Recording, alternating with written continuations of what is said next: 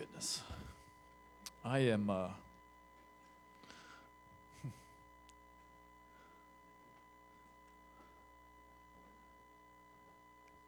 just humbled to be a part of Christ's community.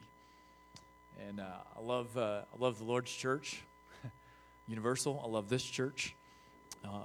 And I'm just grateful to be here with you guys this morning. It's a good day. And I'm just in awe of what God will do with people like Mike and Carrie Iman who are willing to take a few steps outside of their comfort zone. To join Jesus in the mess, the outside, figure out what life looks like in the difficult moments. What's beautiful about their story is that, this time last summer, it was them in the water, right? It was them in the water. And, man, it's so good when God uses people. So good when His Word begins to transform people's lives, maybe transforms your life. And instead of this thing that we call church becoming just something that we do or a box that we check, it becomes something that changes the way we think about living entirely. And our entire life begins to change, and it begins to just be transformed and used by Him. Used by Him. And I hope as we, that's kind of the only story for the day. I like to tell stories, but that's like the story of the day for me. Jesus gives us this great commandment that Kenny read, to go and make disciples. And I'm not sure if I could tell a better picture of it than what we saw here today. Of two people who a year ago gave their lives to Christ and said, we want life to look different, we want to be changed, we want to live our life for our Savior. And then to see them be able to baptize Mackenzie this morning, to make disciples and baptize her in the name of the Father, Son, and the Spirit. It's good stuff. If you're new with us, we have spent 2018 going through the book of Mark. We've jumped around a little bit, but today we are in Mark 7. And we're going to do something that I usually don't do. We're going to tackle this whole chapter today, because I think as we just kind of go down through several accounts that are all in this one chapter, and we start to ask ourselves, man, how are all these things connected? We're going to see a beautiful picture of God's grace. And so, out of respect for time, there's going to be a few less stories and a little more, let's just see what the text says, let's think about what this story means, and let's ask ourselves what God is telling us to do. So, in light of that, Mark 7, I'm going to read a little bit at a time, and we'll talk about that and unpack it and keep walking right through that. And so, let's pray together for our time in the Word and just pray that God would transform us through His Spirit and through His Word. Father, I pray that this morning, as we open your Word, that you would change our lives. It's no small request. It's not something that we take lightly. We pray that we would literally be transformed in this place, that the way we think, our actions when we leave here, our hearts will be different when we leave because of our encounter with the one true living God. Not because of anything that is even said, but just God, by your sheer force and power and love for us. May we be changed in you today, we pray. Amen. All right. Read with me if you have it pulled up. Mark 7, verses 1 through 13. We're going to have it on the screen for those who might not. It says, the Pharisees and some of the scribes who had come from Jerusalem gathered around him being Jesus. And they observed that some of his disciples were eating bread with unclean, that is, unwashed hands. For the Pharisees and all the Jews do not eat unless they give their hands a ceremonial washing, keeping the tradition of the elders. And when they come from the marketplace, they do not eat unless they have washed. And there are many other customs that they have received and keep, like the washing of cups, pitchers, kettles, and dining couches. So the Pharisees and the scribes asked him, why don't your disciples live according to the tradition of the elders instead of eating bread with ceremonially unclean hands? And Jesus answered them, Isaiah prophesied correctly about you hypocrites, as it is written, this people honors me with their lips, but their heart is far from me. They worship me in vain, teaching as doctrines human commands. Abandoning the command of God, you hold on to human tradition.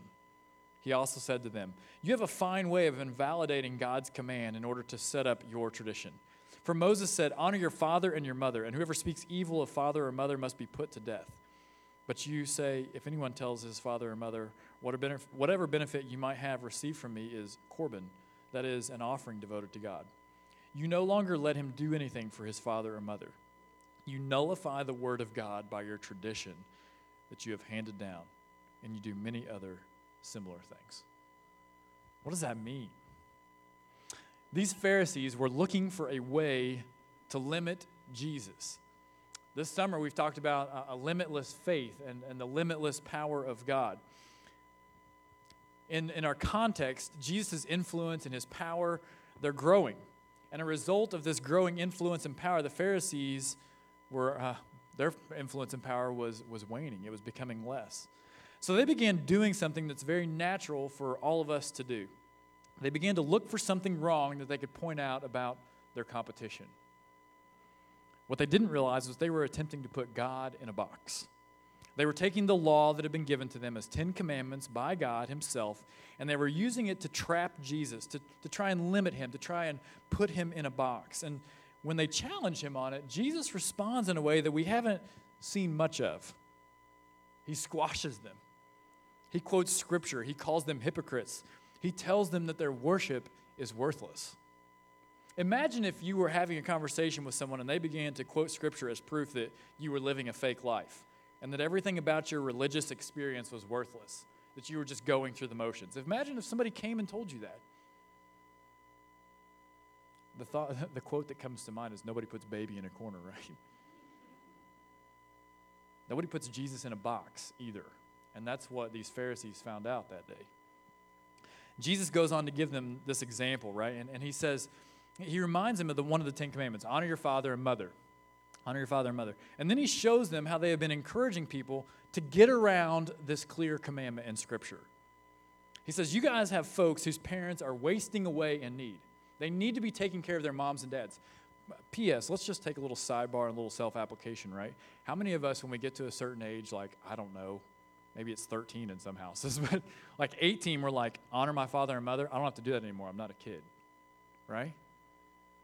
And Jesus is speaking to adults here, and he's saying, the law clearly says, honor your father and mother. And what's happening is these Pharisees are telling these guys, now listen, if you'll just make korban, which is like a special offering to God, if you'll give your money to God, you don't have to worry about that command to honor your father and mother.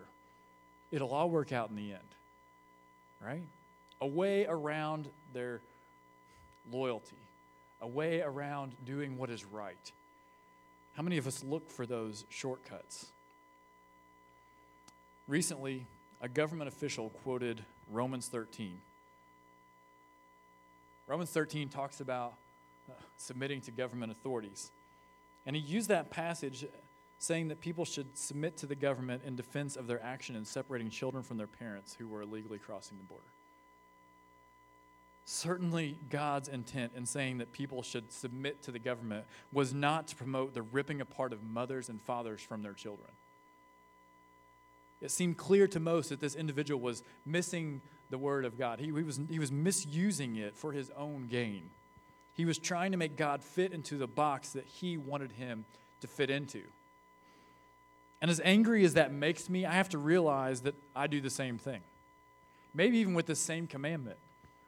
When I get frustrated with my kids, I'm like, you know what Jesus says? He says, honor your father and mother. But I do this in all kinds of ways, and maybe you do too, right?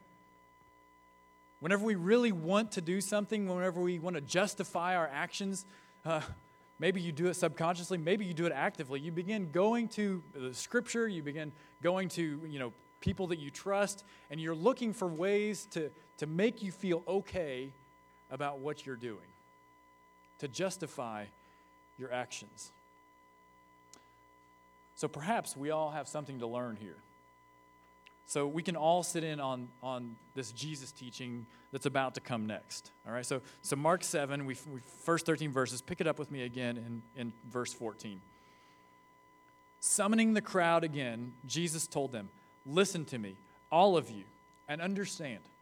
Nothing that goes into a person from outside can defile him, but the things that come out of a person are what defile him. When he went into the house away from the crowd, his disciples asked him about the parable. And he said to them, "Are you also as lacking in understanding? Don't you realize that nothing going into a person from the outside can defile him? For it doesn't go into his heart, but into the stomach, and is eliminated." Thus he declared all foods clean. Isn't eliminated a fun word of saying what's happening right there? Just going to start telling Caitlin, hey, I need to go eliminate. Jesus said, what comes out of a person is what defiles him. For from within, out of people's hearts, come evil thoughts, sexual immoralities, thefts, murders, adulteries, greed, evil actions, deceit, self-indulgence, envy, slander, pride, and foolishness. All these evil things come from within and defile a person. You know, we don't want to read those parts of Scripture slowly. Like, oh yeah, here comes another list of bad things. What's Jesus going to do to make them right? It's tough. Here in America, we just want to generally believe that people are good. We want to believe the best. And then we read stuff like this, and he's like, man, from out of your heart, let me tell you some of the things that come out of your heart. And then he lists off this list. You know, the things we put in our body, they inform how we look on the outside. Like, you can't eat McDonald's every day and look good forever. Although I would like to try and prove that theory. This is a joke. It's a lighthearted moment in the middle of all this. So things that come out of our body that show us how we look on the inside, right? It starts deep within. Evil thoughts. You may say, evil thoughts don't come out, right? So how does this work? But tell me, you haven't seen someone who is clearly thinking evil thoughts. You know when you see that look on someone's face that there's evil thoughts going on in there. They're coming out of us all the time. Perhaps today, you may have them about that government official. You may have thought them about your spouse. Your kids might have turned your evil thoughts into evil actions just today. But evil thoughts are just the beginning. Sexual immoralities. In today's world, we can find human justification for any sexual activity. I've yet to find someone who won't do whatever they feel like it feels good and find a way to justify it. We've made reasons for any and everything to be okay. It's okay to sleep together before marriage or live together because I'm sure that I can control myself. God wants me to be happy. It's okay to look at people lustfully who aren't my spouse. We're just gazing upon God's creation. We're misusing God's commands to justify our actions. We're putting God in our box. This is what I want God to look like and do and feel.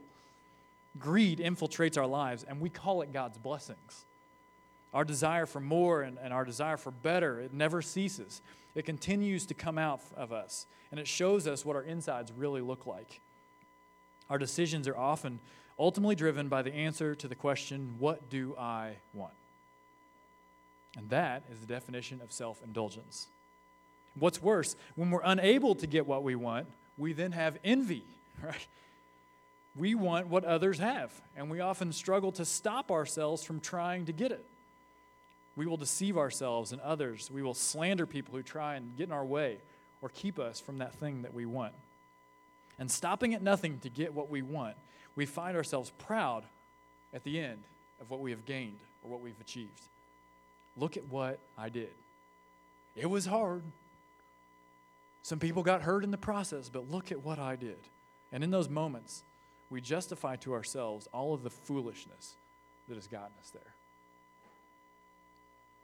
All these things, Jesus says, come from within us. All these things defile us. All these things give us a clearer picture of who we are than what we portray to the world. Jesus is saying loud and clear, I don't care how nice the outside looks. I see what's really going on the inside. I see you for who you are.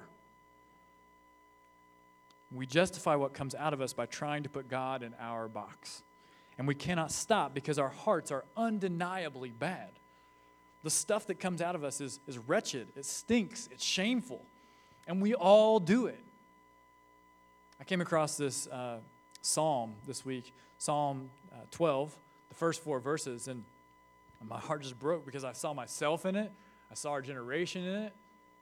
In some ways, I see our church in it. It says, "Help, Lord, for no faithful one remains. The loyal have disappeared from the human race. They lie to one another. They speak with flattering lips and deceptive hearts. May the Lord cut off all flattering lips and the tongue that speaks boastfully." And they say, through our tongues we have power. Our lips are our own. Who can be our master? And as much as I hate to admit it, this is how we think sometimes, right? Like, I don't have to be loyal to anyone but myself. I don't have to answer to anyone but me. Who can be my master?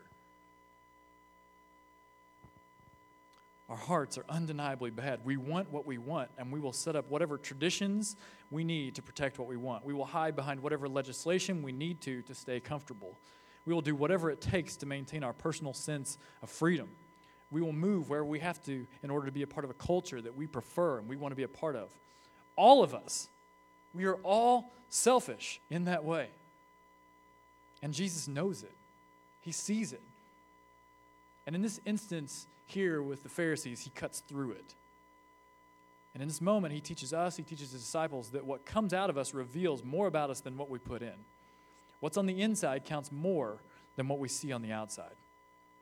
And he was going to make sure in this moment that his disciples understood that very clearly. See, we have to understand all of this to understand what happens next. Verse 24. Jesus got up and he departed from there to the region of Tyre. He entered a house and did not want anyone to know it, but he could not escape notice. Instead, immediately after hearing about him, a woman whose little daughter had an unclean spirit came and fell at his feet. The woman was a Gentile, a Syrophoenician by birth, and she was asking him to cast the demon out of her daughter. He said to her, "Let the children be fed first, because it isn't right to take the children's bread and throw it to the dogs." But she replied to him, "Lord, even the dogs under the table eat the children's crumbs." And then he told her, "Because of this reply, you may go. The demon has left your daughter."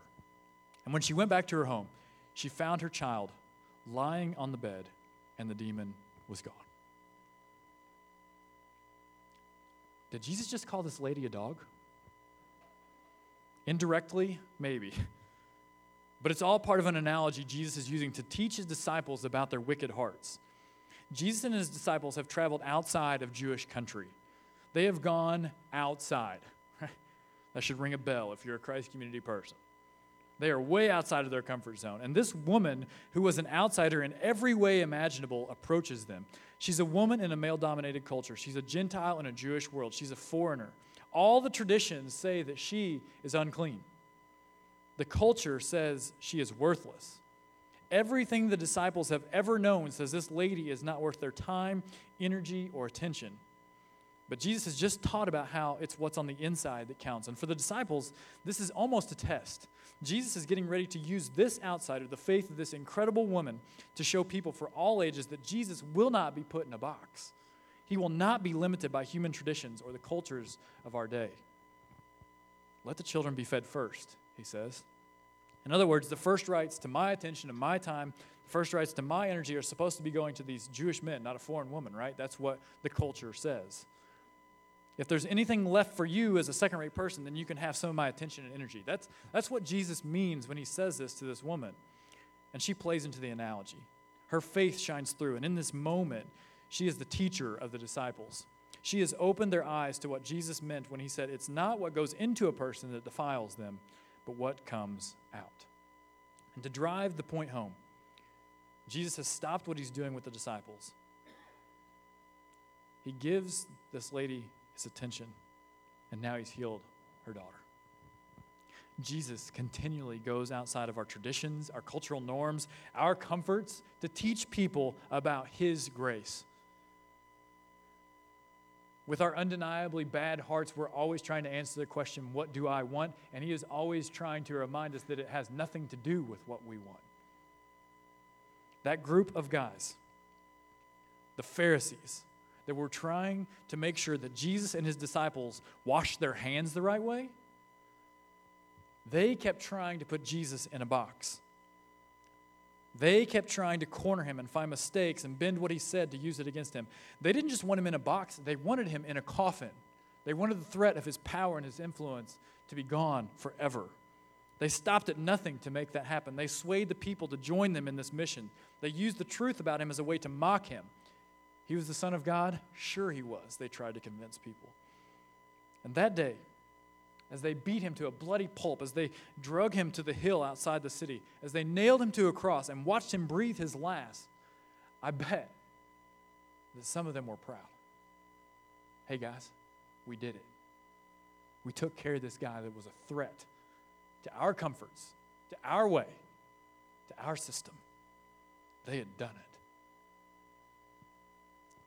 And you know what Jesus' response was to the people who did that? Luke 23:34 says, Father, forgive them, because they do not know what they are doing. That's grace. On a day when the wicked hearts of men set out to accomplish something evil, God used it for good. On a day that evil men thought that they were setting their people free, the Son of God forgave all of humanity, including his accusers, for all of time. And that's good news, because many of us, just like those men, try to put God in a box on a daily basis. We try to make him fit into our lives instead of molding our lives to look like his. If you try to deny it, you might want to take a look at your heart. We all do it. Stop putting God in a box. In the end, you may feel like you've won. You may find little moments of peace and respite, but Christ will always have the last word. And in those last words, he will continue to extend to you the grace and mercy that you do not deserve. Today, if you've never accepted the grace and forgiveness of Jesus Christ, we would love to help you do that. And the beauty of it is that it has nothing to do with what's on the outside. And we've already seen that everybody has a really ugly inside. The good news of Jesus Christ is that he looks past all of that and says, I love you anyway. I forgive you anyway. Psalm 95 verses 7 and 8 says, For he is our God, and we are the people of his pasture, the sheep under his care. Today, if you hear his voice, do not harden your heart. If today you realize that you are undeniably bad and there is no way out except for to accept the forgiveness of this man who is God and his name is Jesus Christ, do not harden your heart. Do not walk away from that tug and that call that he is placing in your life. Today, if you do know the forgiveness of God, you have a tough question to walk away wrestling with. The question is this: am I using God, or is God using me? Am I using God, or is God using me? You see, if you can't see how God is using your life to impact others for the gospel of Jesus Christ, then you just might be using God for your own selfish purposes. It's a sobering thought.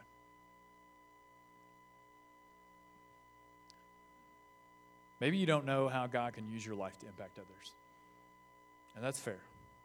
This fall, we're going to be hosting several Equip classes here at Christ Community, and one of them is going to help you answer who you are in Christ and how you can use that for the kingdom. And there'll be more information coming about that in the next couple of weeks, all those classes that are coming up. So I encourage you to stay tuned to that or just start a conversation, right?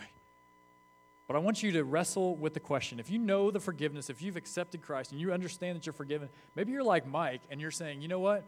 I know that I'm a Christian, but I don't feel worthy most days. One, that's a good place to be, just for the record.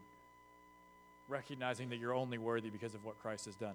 But if you're like that and you're wrestling with this, the question that I want you to wrestle with this week is, am I using God? Am I just coming here hoping that my life is going to get better? Or is God using me? Is he using me to change people's lives? Maybe today you do know how God is using you. And if so, I want you to be encouraged. And I want to encourage you with what Paul says to the Philippians in chapter 3, verses 12 through 14. Not that I've already reached the goal or am already perfect, but I make every effort to take hold of it because I also have been taken hold of by Christ Jesus. Brothers and sisters, I do not consider myself to have taken hold of it, but one thing I do, forgetting what is behind and reaching forward to what is ahead, I pursue as my goal the prize promised by God's heavenly call in Christ Jesus. If you know how God has gifted you and called you to impact other people's lives for the gospel, keep going. Don't take an off season, because as you press forward to Him, you are getting closer to the one who loves you in a way that no human being on this planet can love you. Chapter 7 concludes with Jesus going and healing another man. This man is both deaf. He's not dead yet. Jesus could have taken care of that too. He's both deaf and blind. Watch what the people say when he does it. Again, leaving the region of Tyre, starting in verse 31, he went by way of Sidon to the Sea of Galilee through the region of the Decapolis. And they brought him to a deaf man who had difficulty speaking and begged Jesus to lay his hand on him. So he took him away from the crowd in private. And after putting his fingers in the man's ears and spitting, he touched his tongue. Looking up to heaven, he sighed deeply and said to him, Ephphatha, that is, be opened. Immediately his ears were opened, his tongue was loosened, and he began to speak clearly. He ordered them to tell no one, but the more he ordered them, the more they proclaimed it. They were extremely astonished and said, He has done everything well. He's done everything well. He even makes the deaf hear and the mute speak. You see, what I love about Mark 7 is that Mark 7 is this bigger picture. It's all about showing us that our hearts are undeniably bad, but Christ has done everything well. As bad as we are, Christ is multiplied millions of times better. He has done everything well. His heart is undeniably good, and His gift to us is to change out our wicked acts for His righteous ones. He will not be limited by our traditions, our cultural norms, our comfort zones. He is going to keep going, and He wants us to join Him. He's done everything well. He even forgave His murderers before He died. So the good news is that it doesn't matter today what your outsides look like. Your physical appearance, your home, your car, your life. When it comes to whether or not Jesus loves you and wants to forgive you, the answer is yes. The answer is yes. But for those of us who are so concerned about what our outsides look like, the question that we must wrestle with is that, am I using God to keep up my appearance? To try and skirt around the laws and make what I do justified by Him? Or is He using me? Is He using me to make disciples? Is He using me to see my children grow up in the Lord? Is He using me to invest in my neighbor? Is He using me to serve this community and to tell people, maybe for the first time, that they are forgiven? It doesn't matter what they look like. Wrestle with that question today. Wrestle with it. It's my prayer and hope for you. You know, it's hard to think about the sin in our life. It's hard to read passages like what Jesus said there about the bad things that come out of our heart. And it's difficult because when we begin to reflect on those things, we understand, maybe in a little bit more tangible way, that those things that come out of us are the things that Jesus died on a cross for. This week, the room in here got a fresh coat of paint. It was awesome. It's great. The outside looks pretty. But it was really humbling as we came out here and got ready to paint, and we had to get this cross off the wall. And when you look at this big wall, right? It looks fine, whatever. And you look at the cross and it's like, kind of looks like it fits on the wall. I just want to challenge whoever wants to come up, maybe not everyone, but like, you want to come up and start wrestling this cross off the wall, and you're going to find out how big it is. Matt Birkin did a great job of building this cross in 2010. Like, when rapture comes, the cross will be here. It is solid. So Mike Iman and I are like wrestling this cross off the wall, falling down with it, and there's this moment, right? Good grief. Jesus didn't like wrestle a cross off a wall, get a few scrapes on his shoulder. Jesus was bloodied and beaten because everything that comes out of me is bad. And after they beat him to the point that you couldn't recognize him, he put that cross on his shoulder and he walked until he was exhausted. He was so exhausted that somebody else had to step in and carry it for him. And then when they got it there, they nailed him to it. And I was tired after wrestling it to the floor and laying it down here. I was breathing hard. But every time we come into contact with our sin and with the reality that the cross is a real thing, that Jesus was a real man and it really cost him his life and he went through a lot of suffering for you and for me, when we come into contact with that, we begin to grasp his grace in ways that we haven't before. And so when we talk about our sin and when I challenge you to think about maybe your selfishness, maybe the things that are growing inside of your heart that aren't good, I don't do it because I want you to feel bad. I do it because I want you to experience the grace of God in ways that you never have. I don't do it to try and point out the things that are wrong with you. I do it so that you can understand just what the price was that Christ paid when he was on the cross. Because at the end of the day, what Jesus did on the cross, it's not going away either. It's going to last forever. The righteousness that Christ gives to you to pay for the wickedness, the ugliness, the dirtiness, the stinkiness of your life, it lasts forever. If you don't know that, if you've never been forgiven, if you've never said, I trust Jesus, I trust that what he did for me is real and true, then don't miss that opportunity today, because it's a whole lot harder to carry around your sin than it is to give it to Jesus.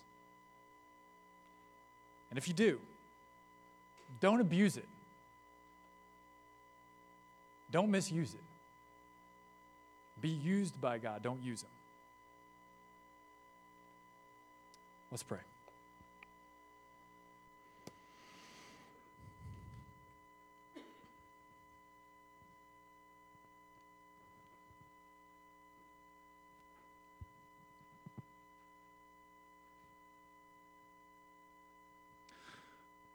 Father, I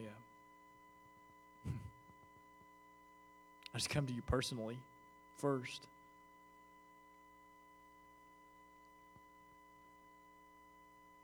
And I thank you that in your grace, even just walking through the day-to-day this week, God, that you put my sins right in front of me. That you challenged me, you showed me where I'm weak, you convicted me, you showed me where I'm guilty. But I'm also so grateful, Father, that you would not allow me to go into shame, that you reminded me that I'm forgiven, I'm loved by the one true King. And so, Father God, I pray that in this place today, you would change each person. That you would help them to see their sin, but then you would quickly show them your grace. And Father, I pray that you would use your Spirit to just impart to us wisdom and discernment. Help us to know how you want to use us in the mission. Help us to see the people that we can share the good news with.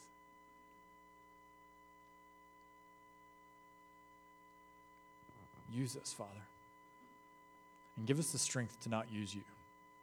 We pray in Jesus' name. Amen. As we respond to the gospel, to that good news that Jesus died and gave us grace for our sins, we invite you to respond with us. If you're a believer in Christ who has been baptized, as Mackenzie was this morning, we invite you to come up and take a piece of the bread and dip it in the juice. And as you do that, right, you're remembering your sin that put him there. You're remembering all the things that you do that are bad, that caused his body to be broken and beaten and bloodied for you. But as you walk away from that table, you are celebrating that you are forgiven. There is no shame in Christ. You are worthy in him. If you don't know that forgiveness, if you're walking around carrying the shame and the burden of life, please come and pray with myself, with Gary and Connie. Man, we just want to have a conversation with you and Jesus because he's the only one that can free you. Don't harden your hearts today. Run towards him. That's my hope, my prayer for you. So respond with us. Sing, taking the Lord's Supper, come. And let's celebrate the grace of God through Jesus Christ.